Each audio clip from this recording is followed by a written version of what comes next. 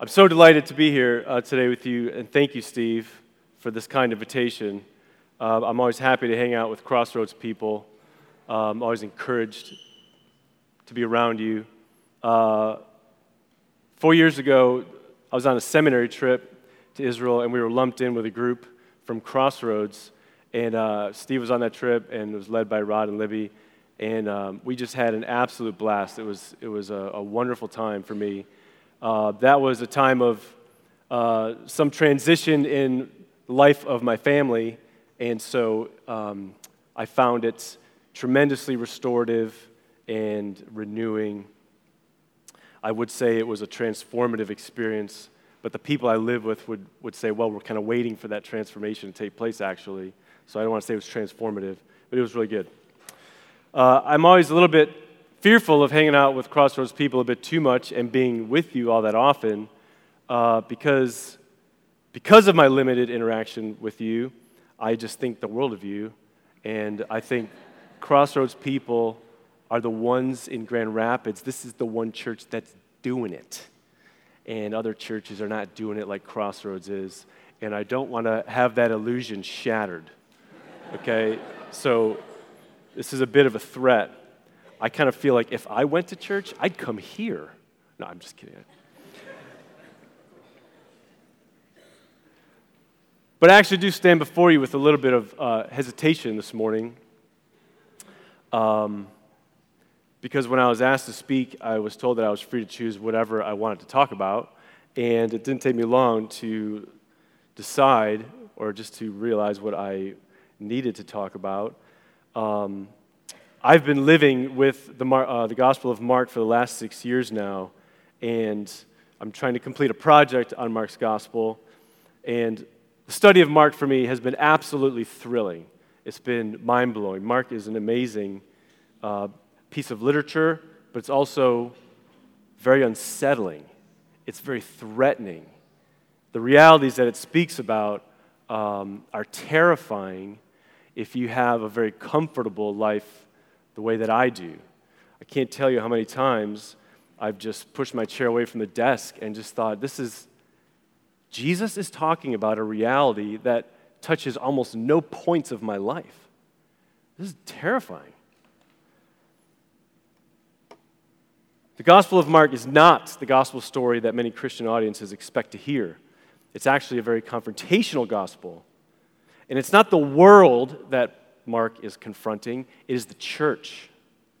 And that's why I'm a bit hesitant. I would rather have brought something very encouraging, very uplifting, talked about something else, but I want to do justice to the voice of God as we hear it in Mark's gospel, and I need to represent its confrontational tone.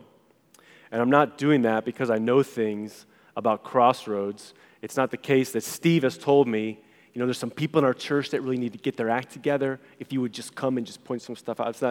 That's not going on here. I think the world of you. Steve is disappointed in some. No, I'm just kidding. He hasn't told that. I think the world of all of you. But my aim this morning is to actually be faithful to Mark's message and leave it with you to determine how Mark maybe needs to move into this community and unsettle some things, to shake some things up, to make some of you uncomfortable, and to leave you with questions that you perhaps need to ask yourselves and reflect upon. Mark is unlike the other three Gospels. They each tell the story in a very distinct way. As you know, we have 4 Gospels, and that is because Jesus is a very richly textured person, and the kingdom is such a multifaceted reality that one singular angle on Jesus or one singular angle on the kingdom would not do either full justice. And each gospel writer, of course, has a unique voice. Many of you are familiar with the Gospel of John. John is written so that you might believe that Jesus is the Christ, the Son of God, and that by believing you might have life in his name. John's Gospel sounds sweet notes of grace. I'm the bread of life, the living water, the good shepherd. My sheep hear my voice. I will lose none of them. But Mark presents Jesus from a different perspective. It's not contradictory, but it's complementary. In Mark, Jesus is a prophet. He makes audiences uncomfortable. Quite often in Mark, Jesus is mistaken for John the Baptist, a wild man who challenged the establishment and upset the status quo. Some people thought that Jesus was Elijah, returned from the dead. Elijah, that troubler of Israel. This is just to say that Jesus' mode of ministry in Mark reminded people of confrontational prophets. Now, the fact that there are 4 God-inspired portraits that each have their distinctive elements, these different portraits of Jesus, this reality should not surprise us because this is totally consistent with how God has always spoken to his people. God has always given to his people priests and prophets, and they do not do the same job. Priests are called by God to bless the people. God bless the king. God bless the people. May God bless you and keep you. May he make his face shine upon you and give you peace. You are a forgiven people. In Scripture, priests are how God says to his people, I love you. That is most definitely not what prophets do. Prophets walk into the royal courts, probably uninvited, and immediately everyone is on edge. The king is corrupt. The temple is a sham. It's rotten to the core. God is going to reduce it to a pile of rubble. The priests are a bunch of bloodsuckers. You think this building is where God lives? This building is not God's house. You have made it a den of robbers. You don't want to be around when prophets show up. Well, which is it? Does God love his people, Israel? Or are they a bunch of rotten hypocrites? That's perhaps not the best question. The better question is, why does God talk to his people this way? God's people always need to hear the priestly word, and they always need to hear the prophetic word. God wants us to know that we're loved, and God does not ever want us to be complacent. We are loved by God in Jesus, and at the same time, we can never stop being vigilant, uncomfortable, self-critical, always exposing ourselves to the searching, transforming, devastating, and renewing Word of God. And that's where Mark's gospel comes in. I gave this sermon the title, Why You Need to Be Quiet About Jesus. I wanted to call it, Why You Need to Shut Up About Jesus. But I'm not as rude as Mark is, and I'm not nearly as rude as Jesus is in Mark. One of the interesting features in Mark's gospel is that Jesus keeps telling everyone to be quiet about him. He does this many times, but I'll just mention a few. In Mark 1, Jesus casts out a demon who identifies him rightly as the Holy One of God. And Jesus commands the demon, be quiet. Just a bit later, Mark states that Jesus was not permitting the demons to speak because they knew who he was. After healing a leper, Jesus sternly warned him, see that you say nothing to anyone. But the man didn't listen, which led to large crowds gathering around Jesus. We might read that as a positive development, but in Mark, large crowds are not a good thing. They become obstacles to Jesus doing his work. In Mark 3, after healing many, Jesus earnestly warned them not to tell who he was. When he healed Jairus' daughter, Jesus gave them strict orders that no one should know about this. And there were many other instances of this. Now, why is that? Why is Jesus so against evangelism? I grew up in church singing that song, Be a Missionary Every Day. Jesus is saying, don't anybody be missionaries on any day. What is the deal, Jesus? Jesus is a pretty poor inspirer of our evangelistic efforts. In Mark, this is Jesus' abrupt and confrontational word to the church. He is speaking to complacent churches, churches with great resources, churches that are comfortable. I don't want any of you talking about me because you don't know me. You don't understand me. You haven't been listening. You haven't been hearing, and you have not been moving toward understanding. So shut your mouths. Because if you talk about me, you're going to misrepresent me.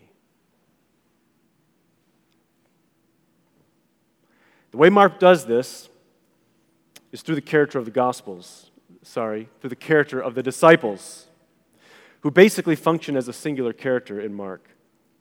Mark is inviting church audiences, us, to put ourselves in the place of the disciples as they listen to the narrative.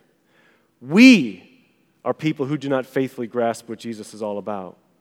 And because there is a massive risk that we will misrepresent Jesus to others when we talk about him, Jesus wants us to be silent.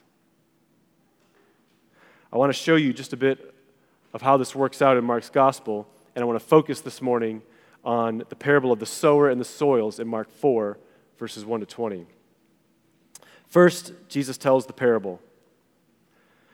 He began to teach them by the sea, and such a very large crowd gathered to him that he got into a boat in the sea and sat down. And the whole crowd was by the sea on the land. And he was teaching them many things in parables, and he was saying to them in his teaching, "Listen to this. Behold." That's a tidy English translation. Those are just two Greek imperative verbs. Listen. Look. Sharpen your senses. Pay attention. The sower went out to sow, and as he was sowing, some seed fell beside the road, and birds came and ate it up. Other seed fell on the rocky ground where it did not have much soil, and immediately it sprang up because it had no depth of soil. And after the sun had risen, it was scorched, and because it had no root, it withered away. Other seed fell among the thorns, and the thorns came up and choked it, and it yielded no crop. Other seeds fell into the good soil, and as they grew up and increased, they yielded a crop and produced 30, 60, and 100-fold. And he was saying, "He who has ears to hear, let him hear." So Jesus begins the parable by exhorting you to listen and to look. And then he closes it by a similar exhortation to sharpen your senses. If you're hearing, make sure that you are hearing. When Jesus was alone with his disciples, he told them a little bit more of what he was up to. As soon as he was alone, his followers, along with the 12, began asking him about the parables. And he was saying to them, "To you has been given the mystery of the kingdom of God. But those who are outside get everything in parables, so that, while seeing, they may see and not perceive, and while hearing, they may hear and not understand. Otherwise, they might return and be forgiven, or they might repent and be forgiven." Pretty interesting. Kind of shocking.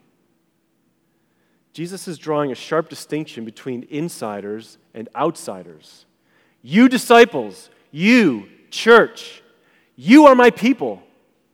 You are the ones who are the insiders. The secret of the kingdom of God has been given to you. You are the people that get me. You are the kingdom. Those people out there, outsiders, they don't get me. They're going to be hearing everything in parables, mystifying sayings, riddles. And I'm speaking this way so that they won't understand what the kingdom of God is all about, and they won't understand what I am all about, because if they did, the worst thing would happen. They might understand and repent and be forgiven. And we want to prevent that from happening. What in the world is going on here? This is evidence that Mark did not go to tidy gospel writing class. This is not the gospel that you would have written or that I would have written. We have Jesus, the anti-evangelist, and now we have the Jesus who's the preacher of confusion, so that people would absolutely not understand, because he certainly doesn't want them repenting and being forgiven. What in the world is going on here?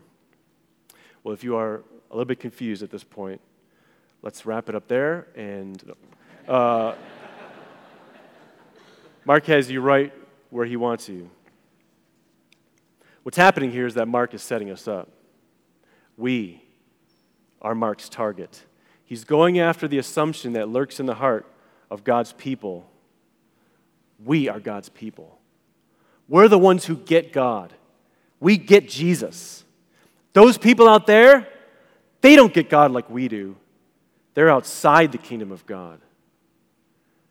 I drove to church this morning and saw people out jogging, walking along the river. Did my favorite Christian activity and judgment on them. I know you love it. It feels so good. Get to judge other people. I'm going to church. I'm an insider.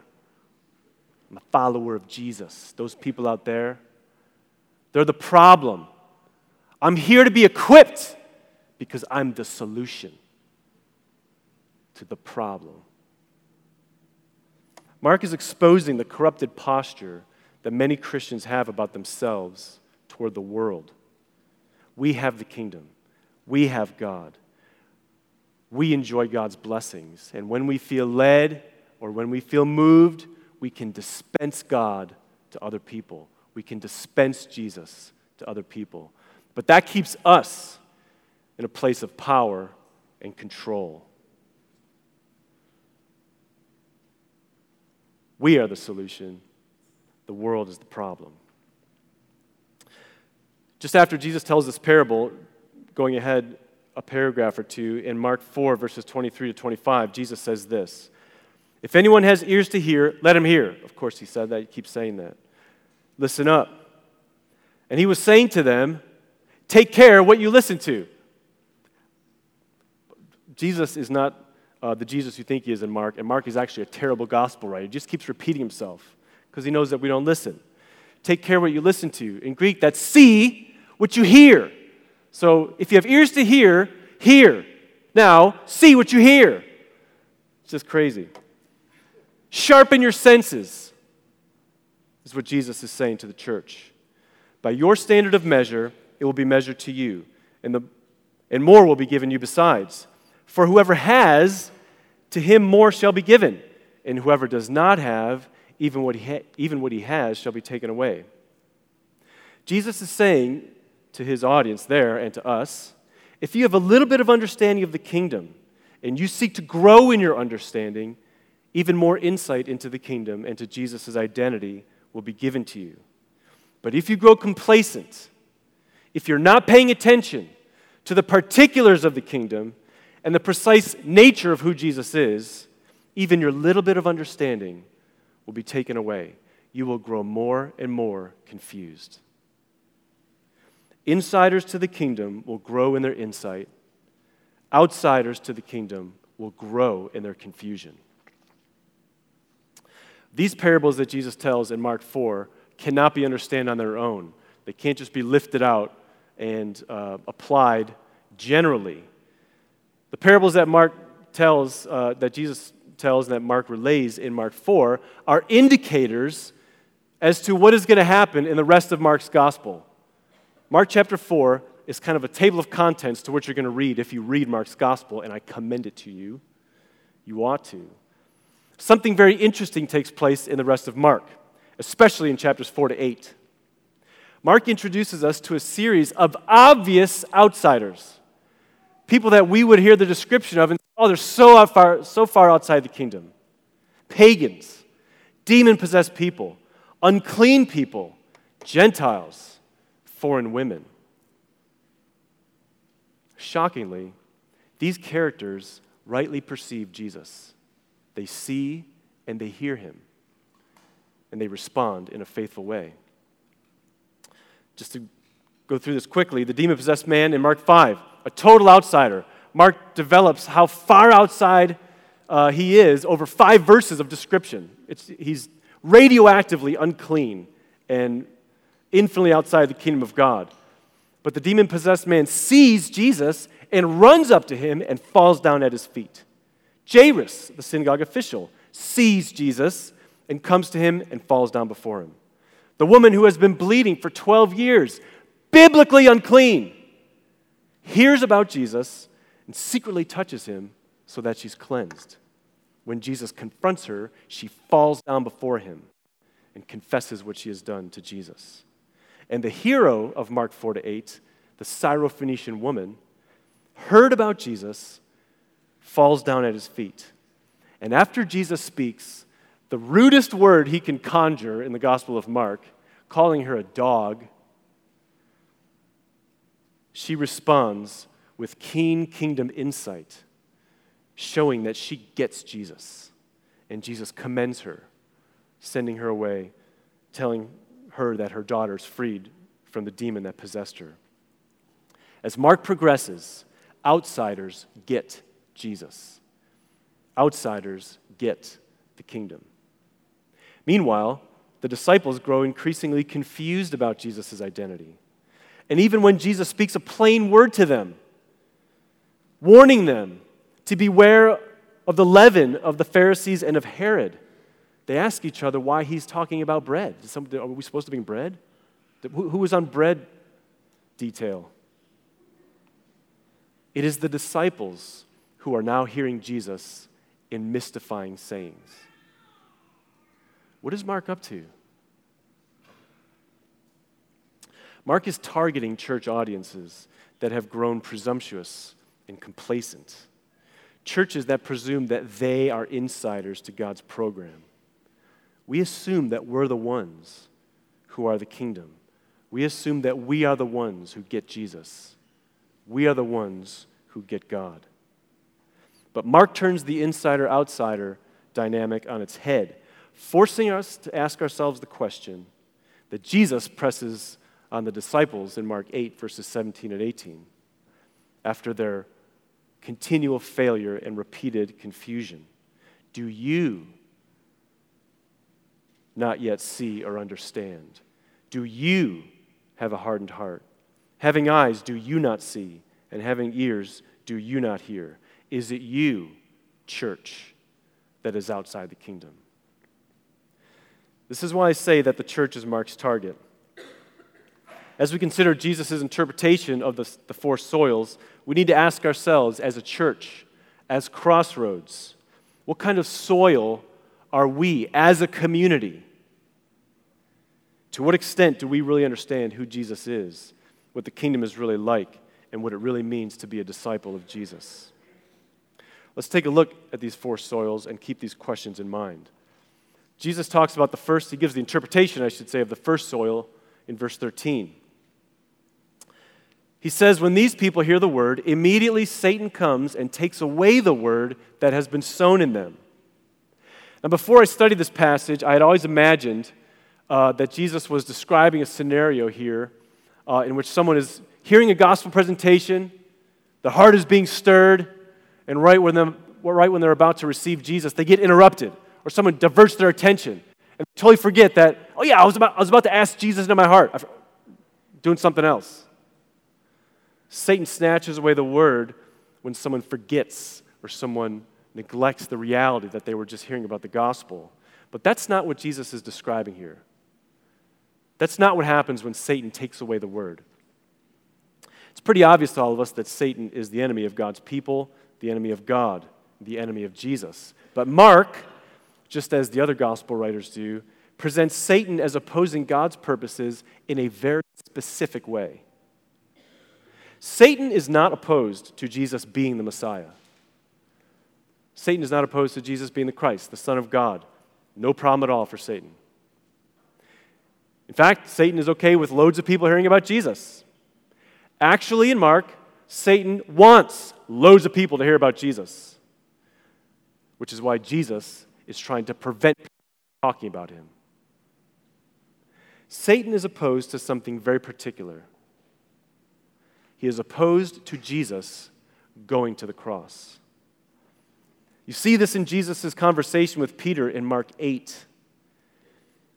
And you are familiar with this. Jesus asked Peter, "Who do you say that I am?" Peter answers, "You are the Christ." Jesus follows that by strongly warning Peter not to tell anyone about him. Of course he does. That's what he keeps doing in Mark. But then Jesus explains what it means that he is the Christ, what kind of Messiah he's going to be. He began to teach them that the Son of Man must suffer many things and be rejected by the elders and the chief priests and the scribes and be killed, and after 3 days rise again. And he was stating the matter plainly. Not in parables, not in metaphors, not in complicated sayings. Peter then took Jesus aside and began to rebuke him. What are you talking about, Jesus? We did not sign up for this. We left everything to follow you because you were going to fulfill the hopes for our people. We want liberation from our Roman oppressors, those foreign occupiers that are polluting God's land, making our lives miserable. We signed up for a mission to Jerusalem where you put on a spectacular display as you drive out our enemies. We want to take back our nation, get rid of those compromised temple authorities, and finally experience God's blessings on our land as God intended for us. How in the world is going to Jerusalem to die going to accomplish any of that? You need to get on message, Jesus, is Peter's rebuke to Jesus. Jesus turned around and made sure everyone was listening. He rebuked Peter and said, "Get behind me, Satan. I've just delivered to you, Peter, the word, the message about a Messiah who goes to the cross, who accomplishes God's purposes by dying, and who brings into being the cross-shaped kingdom. And you, Peter, want a Christ without the cross. You want glory now. You want power now. You want prestige now. But I'm a Messiah who suffers now and brings glory later. You, Peter, are Satan. Your mind is captive to a human perspective. You do not have your mind oriented by God's perspective." In Mark, Satan takes away the word through the spread of a gospel message where the cross is diminished, where the cross is overshadowed, where the formation of a cross-shaped community of co-sufferers, something we're just not interested in. And here's the thing. What happens when that kind of satanically oriented message gets out? It draws huge crowds. In Mark, the crowds are overwhelming. I have to admit, I always thought that was a positive thing. Like, wow, Jesus draws huge crowds. If we were only committed to Jesus, we would draw huge crowds too, like he did. But the crowds, as a character in Mark, are an obstacle to Jesus doing his work. He can't do what he came to do because of the crowds. It's interesting. In Mark 14, Judas comes upon Jesus with a crowd. It's the same word. When the gospel of a cross-directed Christ who brings in a cross-shaped kingdom and calls disciples to get on their crosses, when that gospel is preached, it does not draw crowds. It just might drive people away. By the time Jesus goes to his cross near the end of Mark, everyone, all of his disciples, have abandoned him. This is a massive challenge to an American ideology of success that has had devastating effects on the Christian church in this land. Many of our church communities are shaped by glory, by power, by excitement, by spectacle. We love leaders who impress us, and we long to be connected to communities that make us look good, improve our social status, grab our interest, fascinate us. We are less interested in becoming communities that are marked by and oriented by the cross, by sacrifice, by self-giving love, by suffering. This is why Jesus wants churches to shut their mouths and to sit and ponder the tough and penetrating question: do you prefer a Christ without the cross? Do we love the cross of Christ because it gets us in, it gets me saved, but I want nothing to do with it now that I'm in? Jesus tells disciples to pick up your cross and follow me. He never says, all right, boys, that's enough. And get off those babies now. Churches are places where the kingdom of God is present in power, where the mind-blowing realities of the age to come flood their communities and overwhelm them with God's love and God's renewing power, but only when their identity is marked by the cross, only when their community dynamics are shaped by the cross, only when their imaginations, behaviors, attitudes, speech patterns, relational postures are determined by the cross.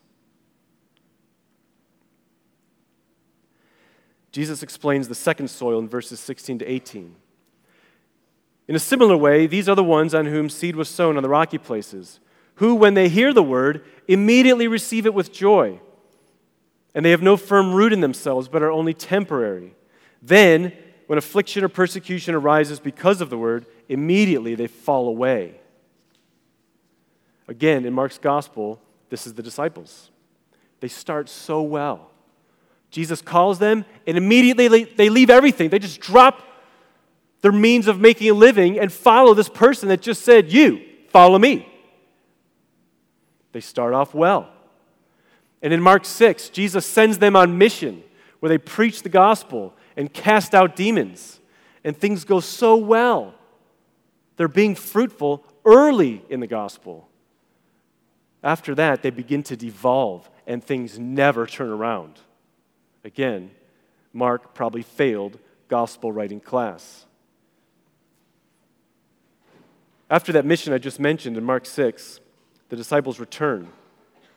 They have success experiencing the power of the kingdom while on mission, but when they return, Mark makes a very interesting statement.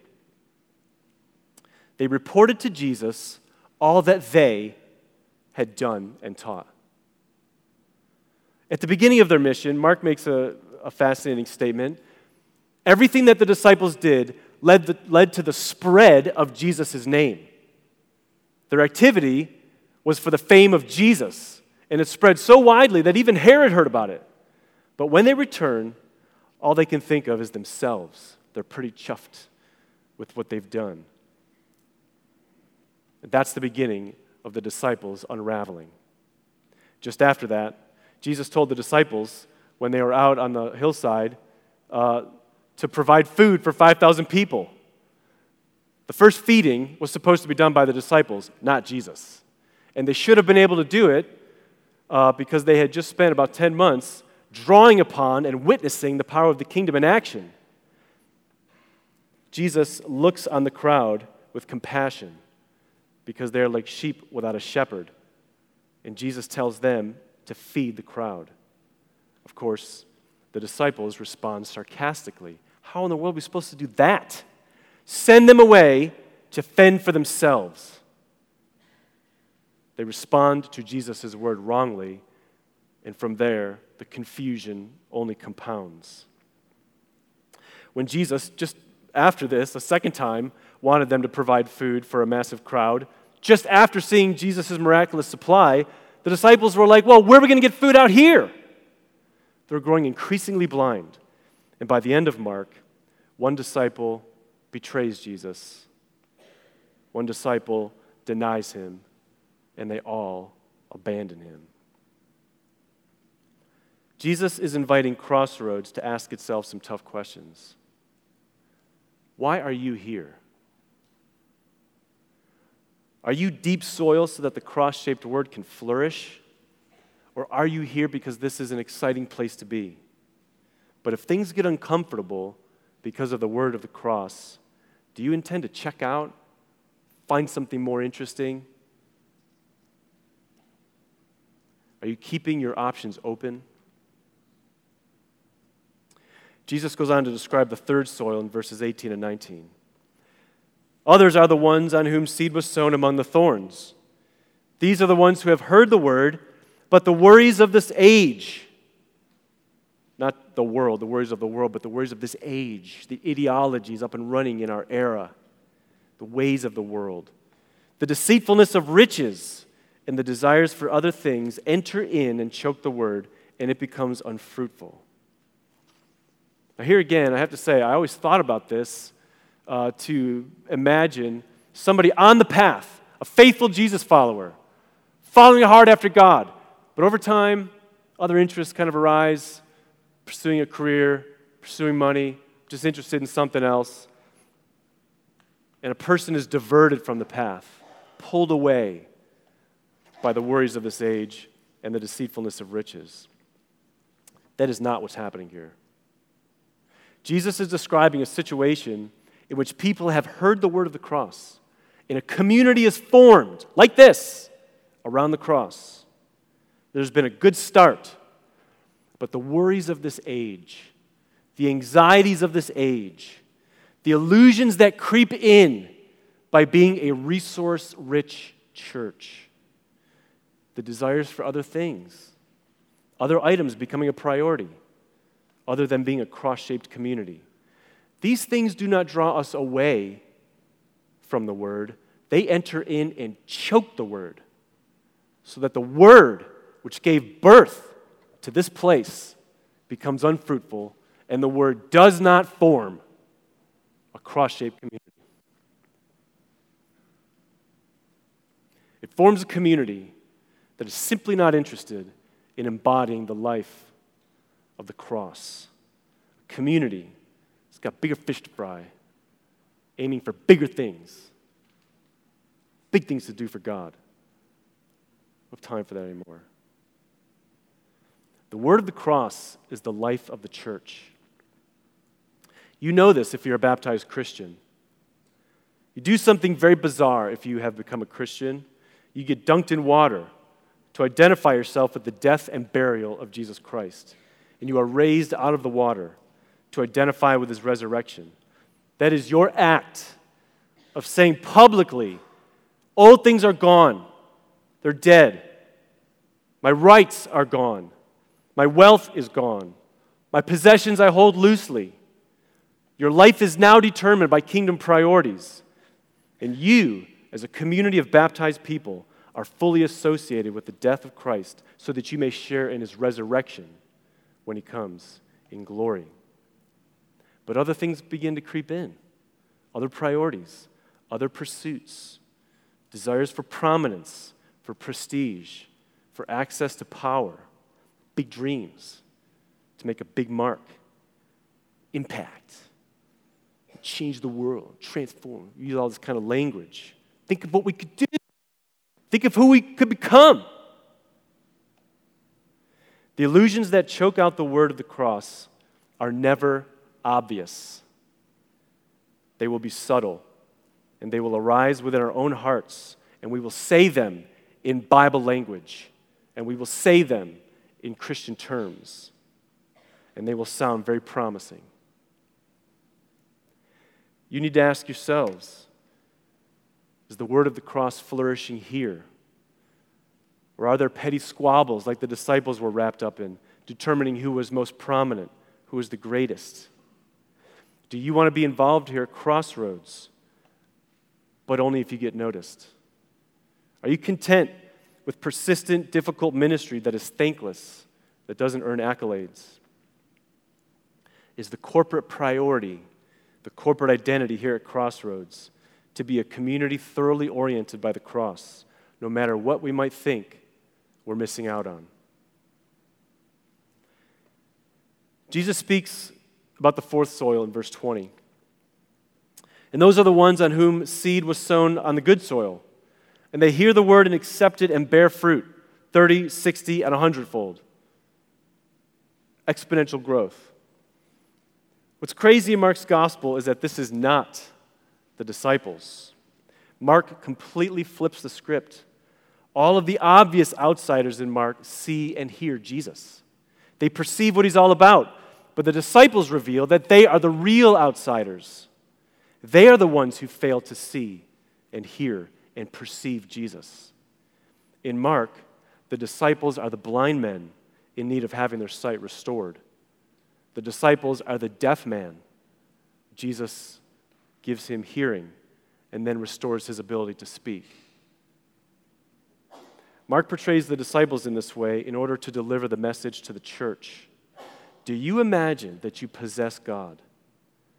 Do you imagine that you have control of the kingdom? Dispense him, and you can dispense kingdom realities as you see fit. Jesus says to the church, you are the ones in need. You can be a resource-rich church and still be stuck in poverty. Mark speaks a prophetic word to the church, asking if you are in need of understanding. Are you the ones wrapped up in quest for power, prominence, and prestige? Are you ashamed of Jesus' words about the cross?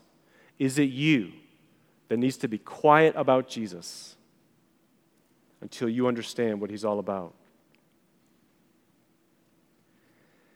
In the Gospel of Mark, there are two practices that distinguish a church that is rich soil.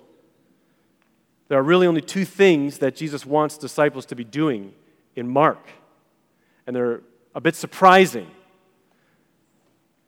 I think if an American Christian were to write the gospel, we might say, God wants you to do big things. God wants you to aim high. Accomplish a lot for God. Do it for God. This is kind of how we talk. Challenge each other to achieve. Go for it. Do something big for God. Again, these are not the notes that Mark sounds. These are not the things that Jesus says.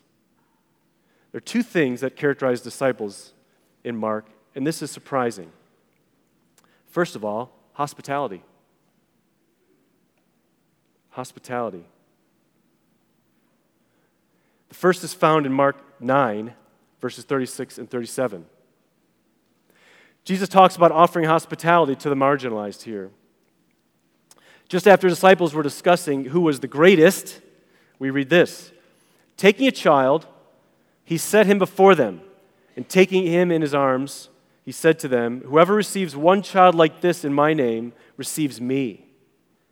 And whoever receives me does not receive me, but him who sent me. Children in the ancient world were those who had no social status, no social capital. They are the marginalized. Don't read this passage and think about modern notions of children. They're so innocent, cuddly, they're so trusting. That's Hallmark. This is Mark.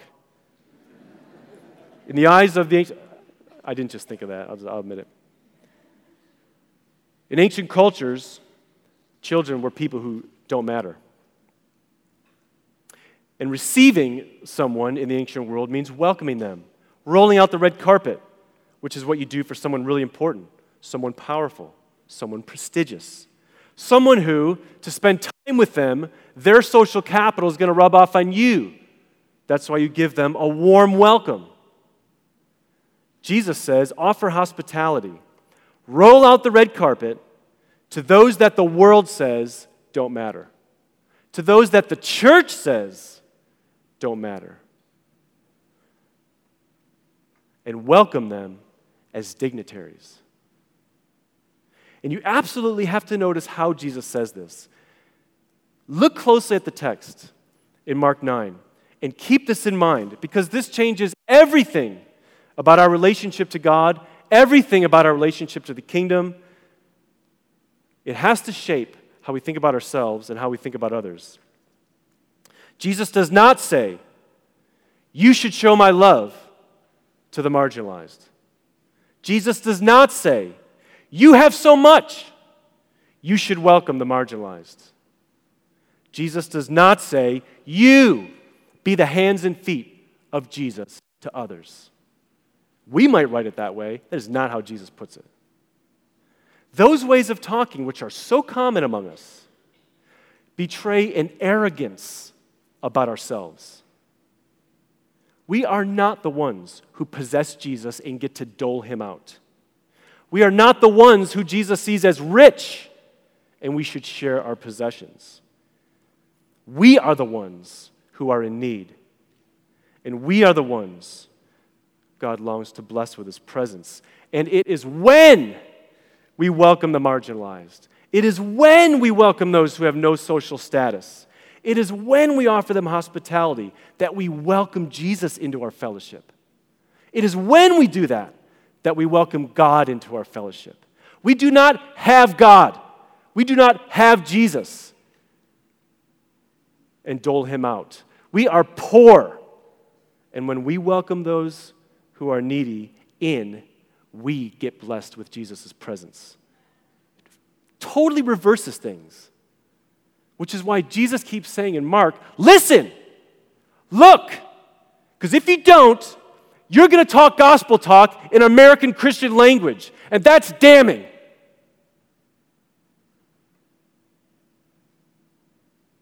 The gospel logic, as it's revealed in Mark, is so countercultural to Christian culture.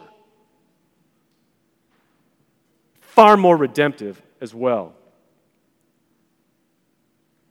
We need to change our language about how we talk about ministry.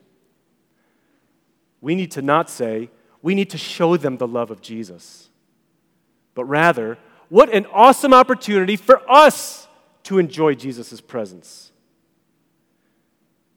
Jesus does not motivate through guilt like we would. You have so much. Come on. Share with these poor people. We can adopt this way of talking. Despite all that we have, we desperately need Jesus. And all of these opportunities for ministry are opportunities for us to seize so that we get Jesus, so that we get God, and so that we can enjoy more of His life-giving power among us. Looking around our city, we have so many opportunities to get more of Jesus in here and more of God in here. Many marginalized in West Michigan. If you just let your imagination go, you can easily think of them. Just think of how church life in Grand Rapids is all organized around families, intact nuclear family units, marginalizing single people, divorced people, people that may not be in a family. All of the focus on the family in American Christianity has made us forget that the church is not made up of families. The church is a family, a welcoming place for people who are not connected.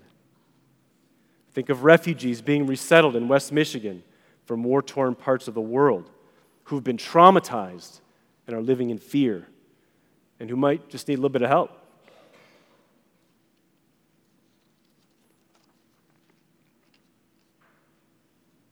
Figuring out how to live in a foreign place. Think about the massive Hispanic population in this region that is hunkered down and now living in fear because of our political climate regarding immigration.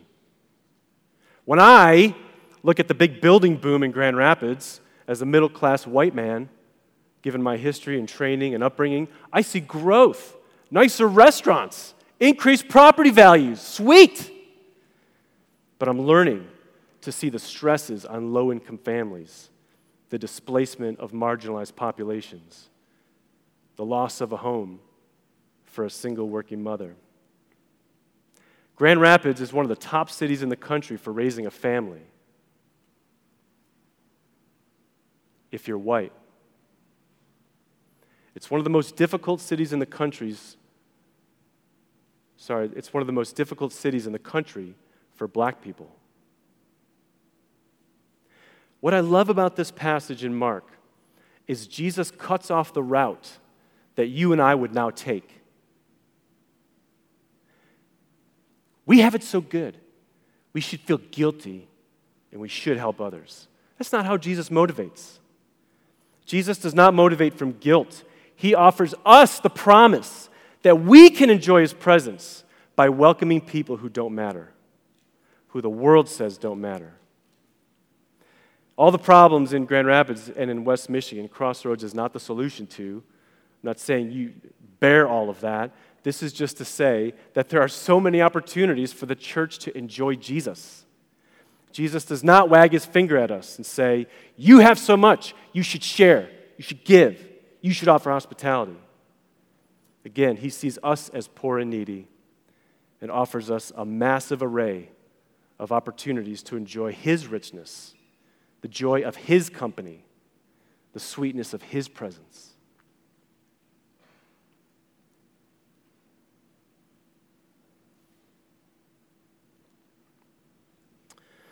The second practice of disciples in Mark, very closely related to hospitality, is found in Mark 10, 42 to 45. Closely related, it's service. Hospitality and service are the two things that disciples do in the Gospel of Mark. Calling them to himself, Jesus said to them, "You know how leadership works in the world. Those who are recognized as rulers of the Gentiles lord it over them, and their great men exercise authority over them. But it is not this way among you. Whoever wishes to become great among you shall be your servant, and whoever wishes to be first among you shall be slave of all.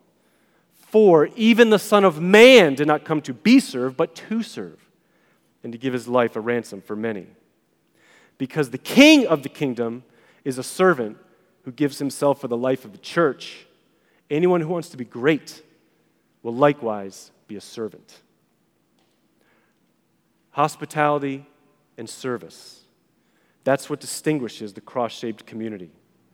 That's what distinguishes Rich Soil. And these are the practices that are loaded with promise. Greatness in the kingdom, and we are offered the presence of Jesus.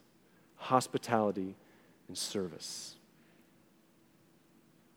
I've tried to represent the prophetic word that Jesus speaks to the church in the Gospel of Mark, but I want to just give you a couple notes of grace throughout Mark's narrative.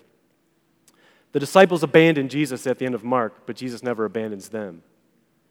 In Mark 14, at the Last Supper, in a context in which Judas is plotting to betray him, and where Jesus predicts that Peter will disown him, Jesus speaks of eating the Passover with my disciples.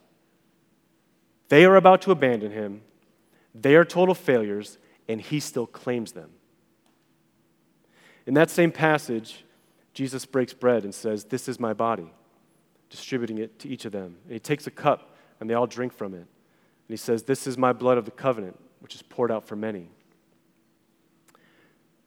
Jesus gives himself to the church, filled with failures, filled with people who betray him, filled with people who deny him, filled with people who abandon him. In Mark, Jesus wants us to be quiet about him. But this is not a note of condemnation. It's a note of hope and grace. We are being invited to seek to know and understand what Jesus is all about. And as we're doing that, Mark has a couple of suggested lines for us to say.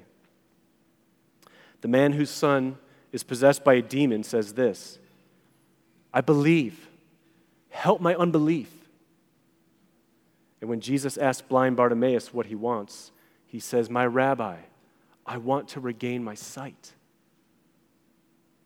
As people loved by God, as people claimed by Jesus, as a community targeted by Mark's searching prophetic word, and as a people learning to speak gospel, those are some good lines to start with.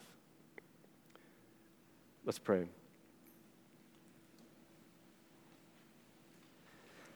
Father in heaven, in Christ and by your Spirit, we pray that you would open our eyes, that we may see and perceive what Jesus is all about. Open our ears, that we may hear and understand the cross-shaped character of the kingdom. And give us grace to let the cross do its work in this community and in our lives, so that many in our city will experience relief, and that we may know the presence, the joy, and the resurrection power of the Lord Jesus Christ. Amen.